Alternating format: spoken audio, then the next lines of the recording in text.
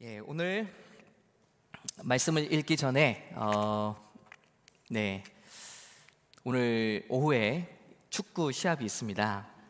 축구 시합이 있는데 제가 이 말씀과 관련해서 드리는 질문이에요. 주일날 우리가 축구를 해도 되나요? 네? Of course. Of course. 근데 이 쉬운 질문이 제가 20년 전에 미국 올 때는 그런 쉬운 질문이 아니었어요.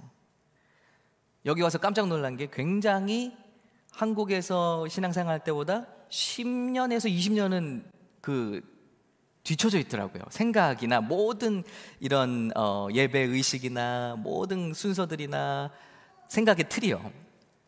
그래서 뭘 질문해야 되냐면, 심지어 저희에게 물어보신 분도 있어요. 주일날 장을 봐도 되나요? 지금 우리가 웃지만 굉장히 심각한 질문이었어요. 안식일에 일하지 말고 그 전날에 모든 거 다 챙겨놓으라고 했는데 주일날 장을 봐도 되나요? 주일날 이사야 말씀에 보면 안식일에 너희 오락을 금하고 이렇게 하라 했는데 주일날 이런 활동을 해도 되나요? 조금 더 나가 볼게요. 우리 성도들이 좀 술을 한잔 해도 되나요? 담배를 피우시는 건 어떻게 생각합니까? 여러 가지 성경이 예를 들면 죄라고 하지 않는, 그러나 분별이 필요한 일들이 많이 있더라는 거죠. 그것 때문에 시험에 들기도 하고 또 믿음이 깎이기도 하고요. 제가 새벽 기도 때 한번 소개를 해드렸습니다만은, 제가 이제 미국에 와서 전도사 생활을 할 때 그 교회에 정말 은혜 받는 기회가 있었어요. 15년도 지난 얘기이기 때문에 말씀드릴 수 있어요. LA에서 활동하는 어떤 여성 중창 찬양팀이었어요. 아카펠라 팀, 성가팀. 그리고 거기에 한국에서 유명한 지휘자 출신의 목사님이 그 팀의 지휘자셨어요. 그래서 제가 심우하던 교회, 우리 섬기던 교회에서 그 팀이 오셔서 찬양을 하시는데 또 한복을 다 쫙 입으시고요.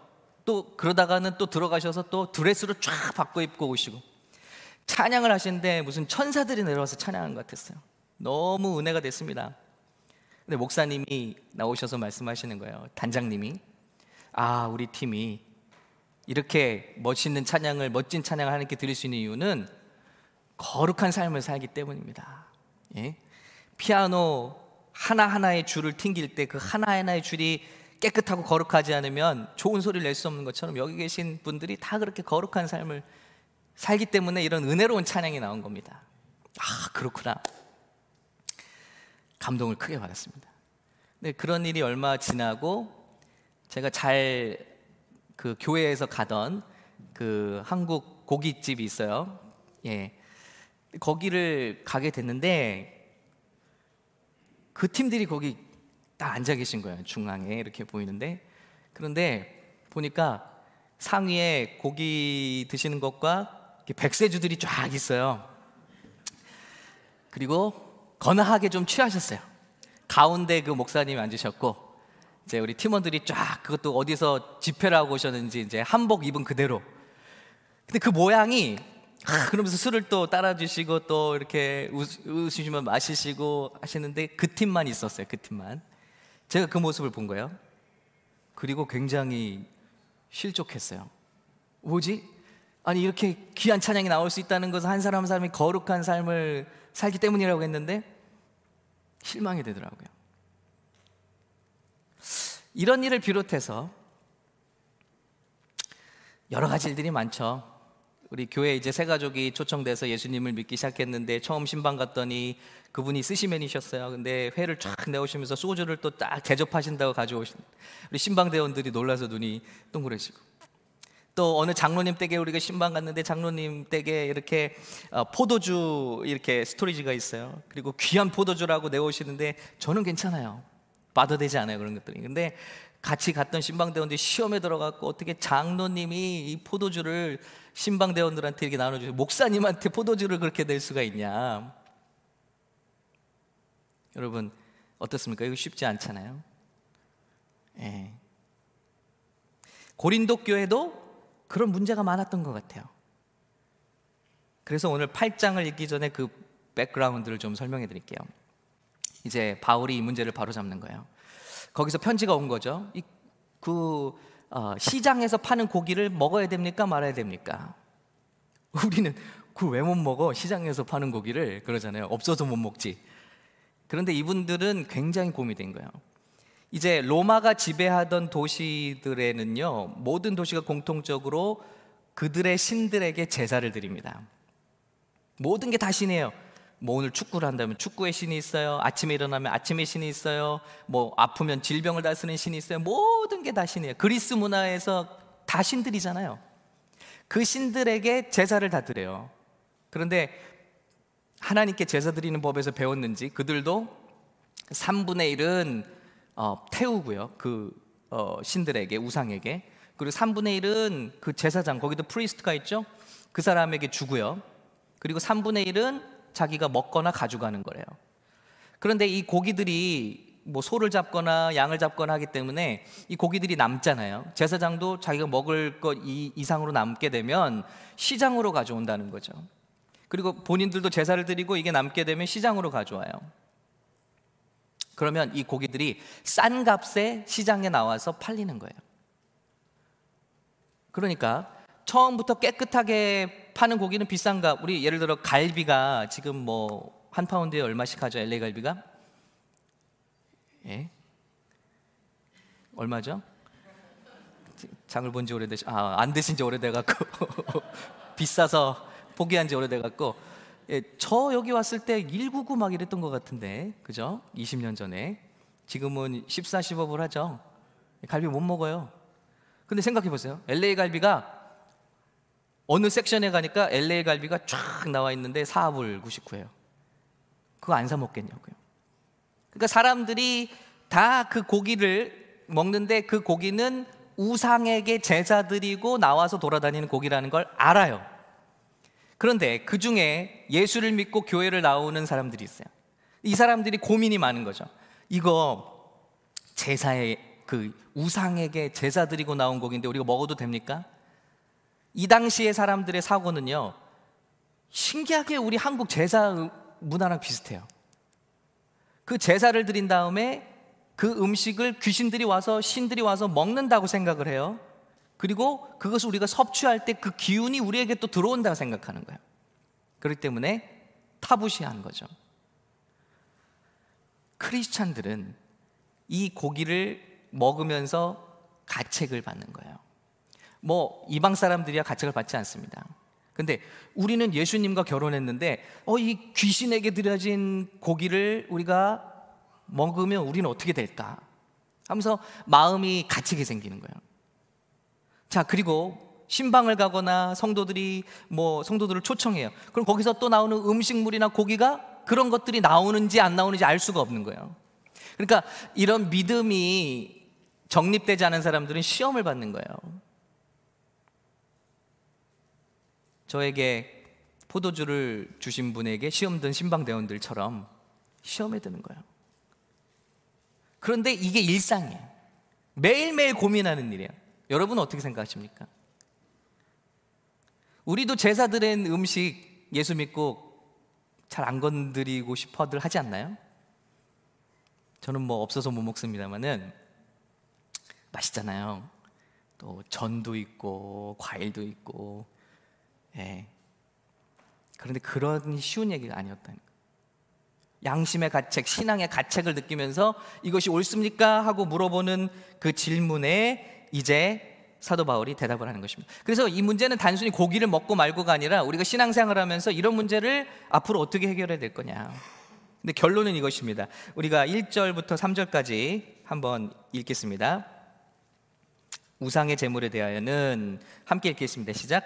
우상의 제물에 대하여는 우리가 다 지식이 있는 줄을 아나 지식은 교만하게 하며 사랑은 덕을 세우나니 만일 누구든지 무엇을 아는 줄로 생각하면 아직도 마땅히 알 것을 알지 못하는 것이요 또 누구든지 하나님을 사랑하면 그 사람은 하나님도 알아주시느니라. 자, 아멘. 일단은 아멘 했습니다. 쉽진 않아요, 말씀이. 첫 번째, 재물에 대해서 지식으로 접근한다는 거예요. 지식을 따른 믿음이 있다는 거죠. 첫 번째. 그 지식이 뭡니까? 우상은 없다, 다른 신은 없다는 신앙적인 지식을 말하는 거야. 그러니까 먹어도 돼 하는 이 지식을 말하는 거야. 그러니까 지식으로 믿음이 강해진 사람들이 고기를 먹게 되겠죠. 물론 아닌 사람들도 있어요. 뭣도 모르고 그냥 막 먹는 사람들도 있어요. 여기서 말하는 강한 믿음은 우리가 생각한 강한 믿음과 달라요. 이 8장에서 계속 얘기하는 강한 믿음, 약한 믿음이 있는데, 우리 강한 믿음이 뭐라고 생각하냐면 그거 안 먹는 믿음이 강한 믿음이라고 생각해요. 근데 사도 바울은 달리 얘기하고 있어요. 그것을 거리낌 없이 그런 걸 막 먹을 수 있는 믿음이 강한 믿음이다. 다시 말씀드려요. 이게 죄인지 양심에 거리끼는지 하나님이 좋아하시는지 싫어하시는지 이런 개념 없이 그냥 막 먹는 얘기가 아닙니다. 내가 믿음이 있어서, 말씀이 있어서, 귀신 따위가 어딨어, 우상 따위가 어딨어, 우리 하나님밖에 없기 때문에, 또 예수님 뭐라고 말씀하셨죠? 무엇이든지 사람의 입에서 나오는 것이 사람을 더럽게 하지 입으로 들어가는 것은 더럽게 하지 않는다. 그러므로 시장에서 파는 것은 무엇이든지 먹을 수 있다 하는 이 강한 믿음, 강한 믿음이 지식으로 있는 사람들을 얘기하는 거예요. 우리에겐 첫 번째 이 믿음이 필요해요. 어떤 일에 대해서 말씀에 근거해서 기준을 세울 수 있어야 된다는 거죠.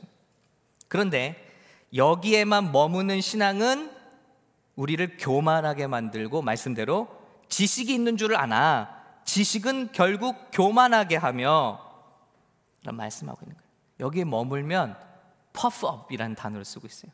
퍼프업이 뭡니까? 바람이 들어가서 막 이렇게 자랑하고, 막 허세가 들어간 거잖아요. 우리가 말씀을 지식으로만 배우면 그렇게 된다는 거예요. 근데 그거는 아무도 도움을 주지 않아요. 그러나 오늘 말씀해 보니까 사랑은 덕을 세우나니 하시는 거예요. 지식은 들어와서 우리를 강하게 만들지 몰라요. 우리의 믿음을 강하게 만들지 몰라요. 그러나 그것은 퍼프업, 우리를 교만하게 만들기 쉽고, 그러나 사랑으로 모든 것을 행하면 덕을 세워준다고 결론을 내고 있는 거예요. 그렇죠? 일단은 지식이 필요해요. 하나님의 말씀이 필요해요. 그런데 하나님의 말씀만 있으면 우리는 쉽게 정죄하게 됩니다. 아담과 하와가 선악과를 먹잖아요. 선악과를 먹고 나니까 눈이 밝아져서 어떻게 되죠? 벗은 것을 알게 됐어요. 허물을 알게 됐어요. 그리고 자기 허물은 가리고 남의 허물은 들춰내는 존재가 됐다는 거예요. 하나님이 주신 이 여자가 나에게 줌으로 내가 먹었습니다. 자기 잘못은 없는 거예요. 자기 잘못은 무화과로 가려버렸어요. 그리고 남의 잘못만 보이는 거예요. 이게 지식이 하는 일입니다. 선악을 알게 하는 지식이 들어와서 우리에게 하는 것, 그것도 사단을 통해서 우리가 분별하게 된 선악, 그것이 우리 가운데 들어오면 정죄하고 비판하고 교만해지는 지식에 머물 때가 있다는 거예요. 그런데 그 믿음에서, 지식으로 강해진 믿음에서 오늘 사도 바울은 덕을 세우는 사랑의 믿음, 성숙한 믿음으로 올라가라 하고 우리를 권면하고 있는 것입니다. 우리 오늘 본문 말씀에 7절에서 8절을 제가 읽어드릴게요. 자, 먼저 지식은 어떤 지식이냐? 4절 5절이에요. 그러므로 우상의 제물을 먹는 일에 대해서 우리가 우상은 세상에 아무것도 아니며 하나님은 한 분밖에 없는 줄을 아노라. 이게 지식이에요. 귀신 따위는 없어. 물론 있죠. 있는데 그 귀신에게 사람들이 제사를 드린다고 먹는 것도 아니고, 그것이 무슨 주술을 걸어서 우리를 괴롭게 하는 것도 아니고, 우리를 어떻게 할 수 없어요. 우리는 언터처블이에요, 귀신 따위에게. 그리고 다른 신은 없어요. 다 인간이 만들어낸 이름 지은 신들입니다. 참 신은 우리 주 하나님밖에 없으신 줄로 믿습니다. 하나님이 우주와 인간을 지으셨고 또 영물을 지으셨어요. 천사들을 지으셨어요. 근데 그 천사 중에 일부가 타락해서 반역해서 악귀가 되었어요. 마귀가 되고 그 졸개들, 귀신들이 되었습니다. 그럼 뭐 존재는 있지만, 여기서 말하는 무슨 신 이런 신들은 우리에게는 없다는 거예요. 이 지식이 필요한 거죠. 그러면 믿음이 강해지는 거죠. 자, 그걸 얘기하는 거예요. 자, 우상은 세상에 아무것도 아니며 또한 하나님은 한 분밖에 없는 줄을 아노라. 비록 하늘에나 땅이나 신이라 불리는 자가 있어 많은 신과 많은 주가, 사람들은 그들을 다 신이라고 부를지 몰라요. 그러나 우리에게는 그렇지 않다는 거예요. 6절이죠. 그러나 우리에게는 한 하나님 곧 아버지가 계시니 만물이 그에게서 났고 우리도 그를 위하여 있고, 또한 한 주 예수 그리스도께서 계시니 만물이 그로 말미암고 우리도 그로 말미암아 있느니라. 이 지식을 말하는 거예요. 이 지식을 가졌어요? 그럼 끝이냐? 아니에요. 7절을 같이 한번 읽을까요? 7절. 그러나, 시작.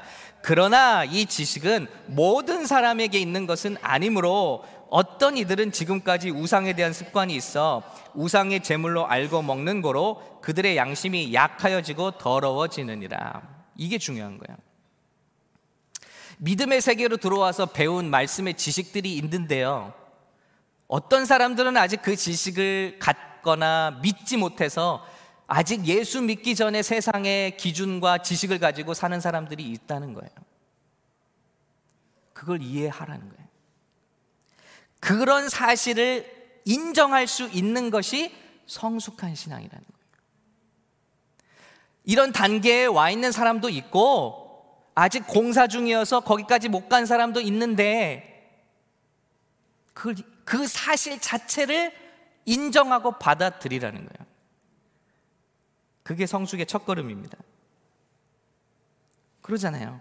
모든 사람에게 이런 지식이 있는 게 아니므로 그들은 양심의 가책을 느끼면서 그것을 먹고 또 시험에 들고, 어떤 사람들은 장로님이 되어서도 나는 포도주를 목사님과 함께 마셔도 전혀 개의치 않습니다. 내 믿음은 전혀 지장이 없습니다. 이런 분들도 있지만 그 모습을 보면서 어떤 분들은 굉장히 괴로워하고 힘들어하는 분들이 있을 수도 있다는 거예요. 이 사실을 아느냐? 그것이 성숙한 신앙인이라는 거예요. 이 사실을 인정하지 않는 사람은 아무리 무슨 지식이 많고 성경 훈련을 받고 세미나에 다니고 내가 뭐든 비밀을 안다 할지라도 미성숙한 신앙이라는 거예요. 나밖에 모르는. 세상에 아직 이 말씀을 깨닫지 못한 사람도 있다. 그러면서 말씀하시는 거예요. 음식은 우리를 하나님 앞에 내세우지 못하나니 우리가 먹지 않는다고 해서 더 못 사는 것도 아니고 먹는다고 해서 더 잘 사는 것도 아니니라. 그런즉 너희의 자유가 믿음이 약한 자들에게 걸려 넘어지게 하는 것이 되지 않도록 조심하라. 얼마나 아름답습니까? 그렇죠? 나의 믿음은 이 정도가 되기 때문에 저는 이렇게 할 수 있습니다. 자랑하는 믿음이죠. 결코 자랑하는 믿음은 성숙한 믿음이 아닙니다. 우리가 무슨 모임을 해도 예수님을 자랑하는 모임이 아니라 자기의 성경적인 지식과 지난 자기의 신앙의 삶들과 과거의 성공들을 자랑하는 사람들이 있어요. 담백하지가 않아요. 그냥 모임을 해보잖아요. 저 지금까지 얼마나 많은 모임을 제가 인도해 봤겠어요. 저도 그랬고 미성숙할 때. 그럼 질문이 있잖아요. 그럼 질문에 대해서 담백하게 답하면 되는데 거기다 뭘 또 사족을 달고 해서 내 신앙을 자랑하고 갑자기 질문에 없던 막 토론 주제를 꺼내기도 하고, 그런데 제가 말이죠, 성경에 또 어디를 보면 이런 내용들이 있고 저런 내용들이 있는데 리더자분은 어떻게 생각하십니까? 이런 일들이 수없이 많아요. 그러면 거기 앉아있는 초신자들은요, 눈이 휘둥그레지죠. 저분은 성경에 대해 되게 해박하신가 보다. 나는 하나도 무슨 말 하는지 모르겠는데. 근데 그걸 즐기는 거예요. 그런 것들을 현학적으로. 이거 잘못됐다는 거예요.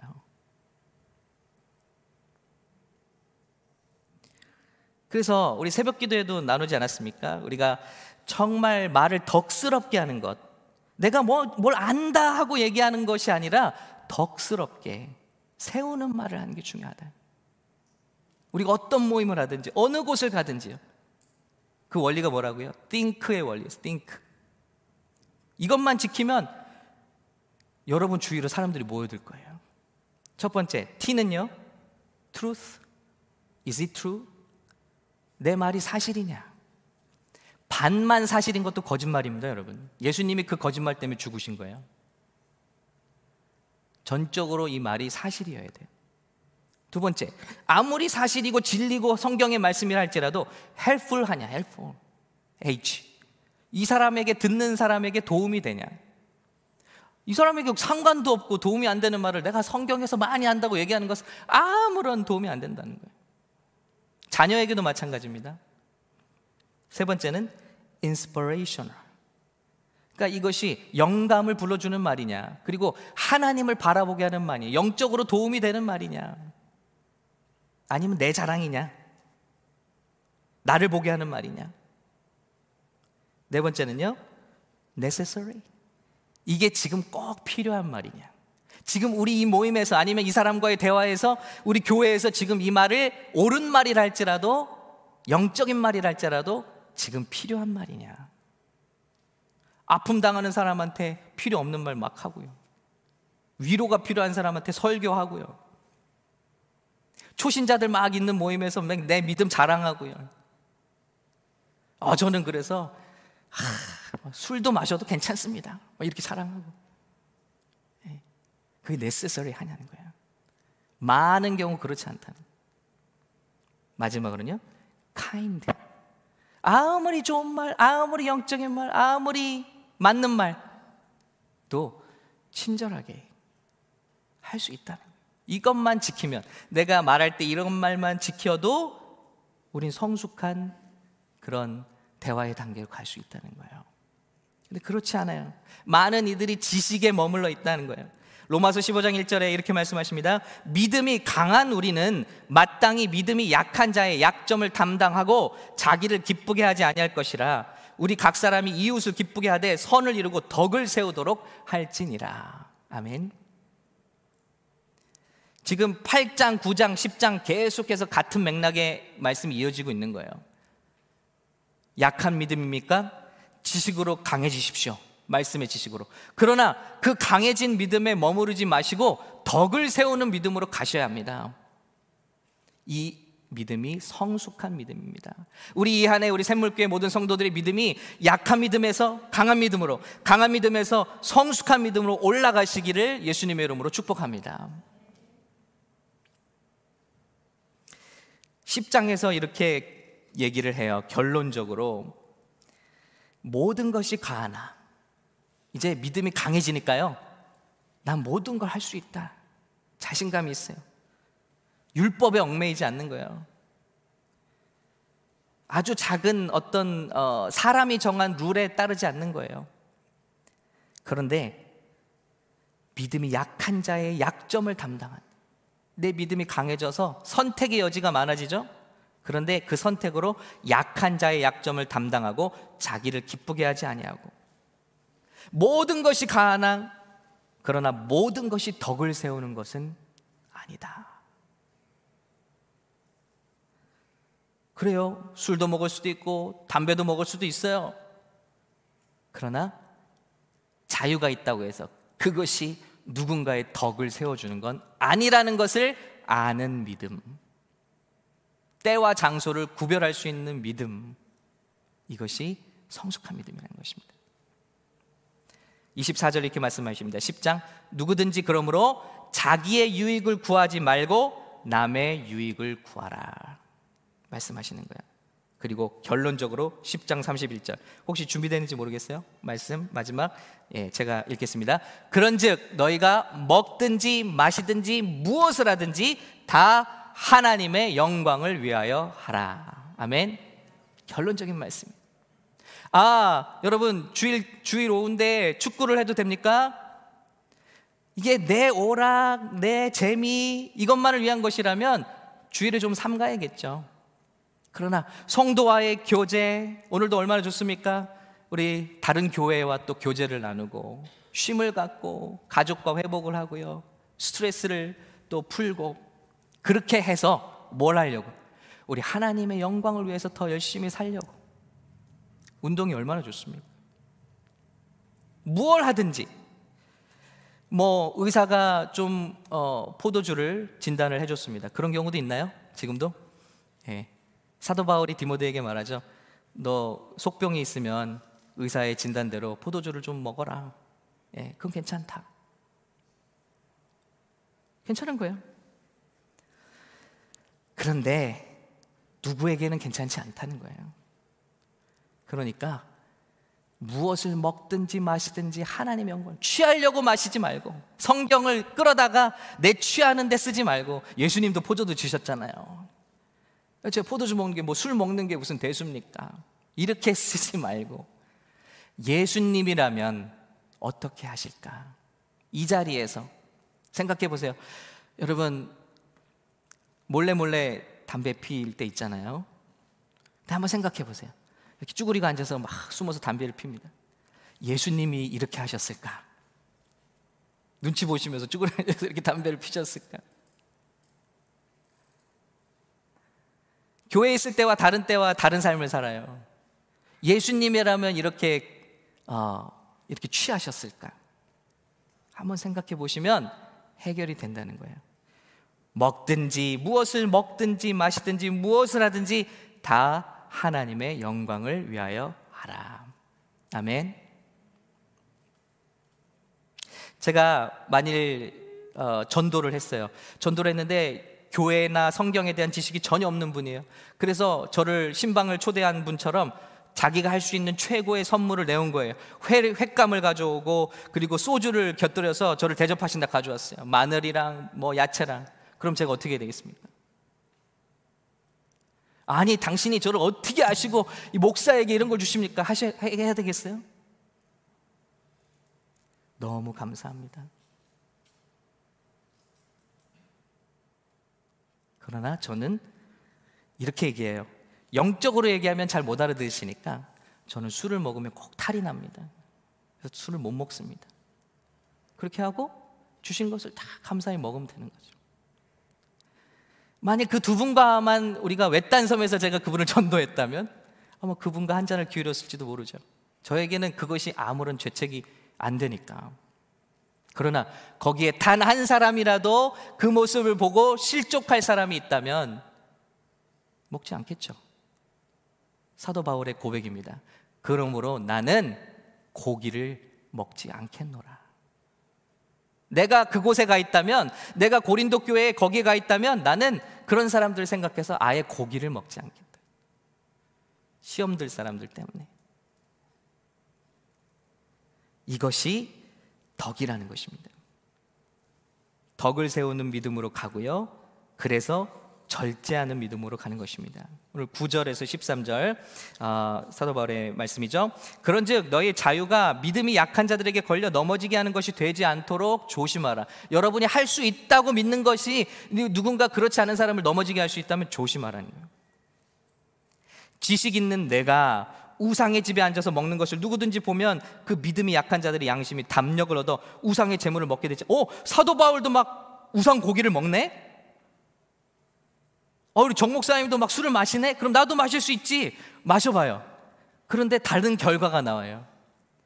사도 바울은 우상의 고기를 막 먹어도 전혀 맛있다, 감사합니다 하나님. 그런데 이분들은 이걸 먹고 막 죄책감을 느껴요. 아이고, 내가 잘못했네. 귀신이 또 내게 들어오게 생겼네. 이렇게 만들어버린다는 거예요. 그래서 믿음의 영향력을 주는 리더와 직분자들이 다 행동이 조심스러운 거예요. 덕을 끼치는 데서 자기를 절제하지 않으면 누군가를 이렇게 낙마강에 만들 수 있다는 거예요. 8장, 9장, 10장이 다 그런 내용입니다. 요즘에 이게 뭐 술, 담배 얘기만이 아니라 소셜 미디어로도 연결될 수 있어요. 제가 요즘에 이제 소셜 미디어를 좀 많이 줄이고 있어요. 여러 가지 이유가 있습니다만은 별로 도움이 안 되더라고요. 제 삶에 영적으로 도움이 별로 안 되고, 이런 일이 있었어요. 이게 생각났어요. 제가 아무 생각 없이 어느 한 점심 때 집에 정말 먹을 게 없어서 먹다 남은 삼겹살 조각들과 밥을 야채와 볶아서 먹은 사진을 제가 한번 올린 적이 있었어요. 그냥 그런 거 많이 하시잖아요. 일상, 또 먹방, 뭐 좋은 데 간 거, 이런 거. 네, 저도 했어요. 그랬더니 어떤 분이 그 밑에다가 지금 얼마나 세상에서 굶주리고 죽어가는 사람들이 많은데 목사님이 어떻게 먹을 게 없어서 삼겹살을 먹는다는 이 글을 옮길 수가 있습니까? 제가 충격을 받았어요. 이런 분도 계시구나.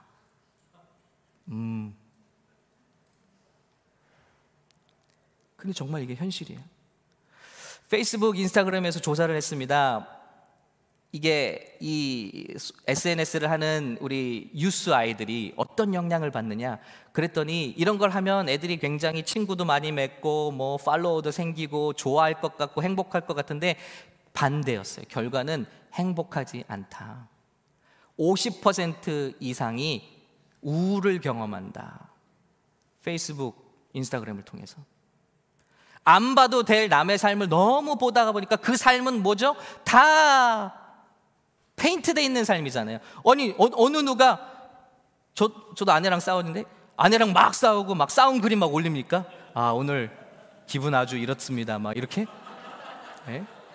욕을 막 먹었습니다. 이렇게 올리는 사람 단 한 사람도 없어요. 항상 어디 좋은 데 가서 막 맛있는 거 먹고 막 우아하게 앉아서 그것도 연출까지 해갖고 먹는 것도 먹기 전에 다 만지지도 못하게 해요. 저희 아내도 만지도 못하게 먼저 사진 찍고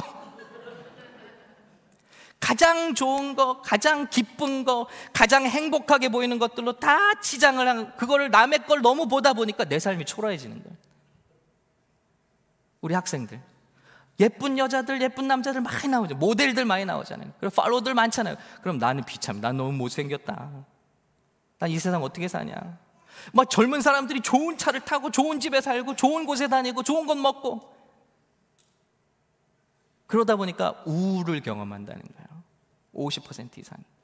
그리고 30%가량은요 자살 충동을 느꼈대요. 이 보고서를 페이스북에서 오픈하지 않았어요. 조사를 해놓고. 그런데 언론에서 이제 이게 발각이 됐죠. 그래서 도덕성에 많은 질타를 받고 있습니다. 그거예요, 여러분.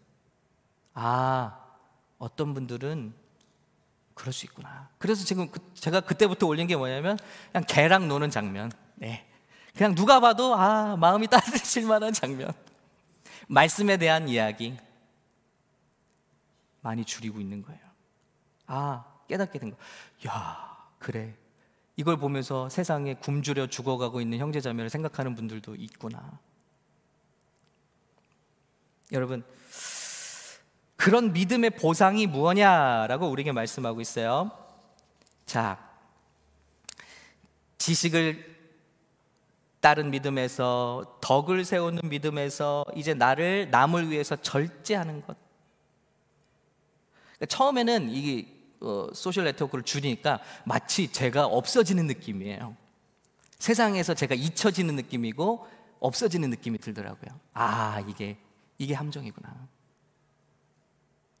그러니까 못하는 거예요, 그걸. 우리 학생들이 그걸 못 떼놓고 사는 거예요. 항상 손에 이걸 붙들고 살아야 되는 거예요. 저는 이게 싫은 거예요. 이게 항상 밥 먹을 때도 이거 하고 있고 또 체크하고 있고. 그런데 이렇게 말씀하는 거예요. 누구든지 그러나 하나님을 사랑하면 그 사람은 3절입니다. 하나님도 알아주시느니라. 이거더라고요. 우리 말씀을 자랑하고 내 신앙을 자랑하고 무언가 드러내기 원해요. 그거 왜 그러죠? 교만하게 되는 거예요. 퍼프업 되는 거예요. 그래서 내가 인정을 바라는 거예요. 그런데 오늘 말씀은요, 만일 누구든지 무엇을 아는 줄로 생각하면 아직도 마땅히 알 것을 알지 못하는 것이요, 누구든지 하나님을 사랑하면 그 사람은 하나님도 알아주시느니라. 이 마음이면 내려놓을 수 있어요. 이 마음이면 절제할 수 있어요. 이 마음이면 그깟 포도주 안 먹어도 돼. 이 마음이면 그깟 담배 안 피워도 돼요. 이 마음이면 남이 부러워하는 것, 그런 거 필요 없다는 것입니다. 우리 하나님이 나를 알아주시면 됩니다. 그러면 절제할 수 있겠다 하는 것입니다. 우리의 믿음을 한번 돌아볼 수 있기를 바랍니다. 나의 믿음은 기본적인 말씀의 지식이 없어서 항상 두려움 속에서 뭐 잘못하면 벌 받을까 봐 예수를 믿는 신앙입니까? 주일 한 번 못 지키면 지옥 가. 주일 한 번 빠지면 사업이 뭔가 펑크가 나. 11조를 한 번 안 떼면 폴리스에게 딱지를 떼더라. 뭐 이런 정도의 믿음인가?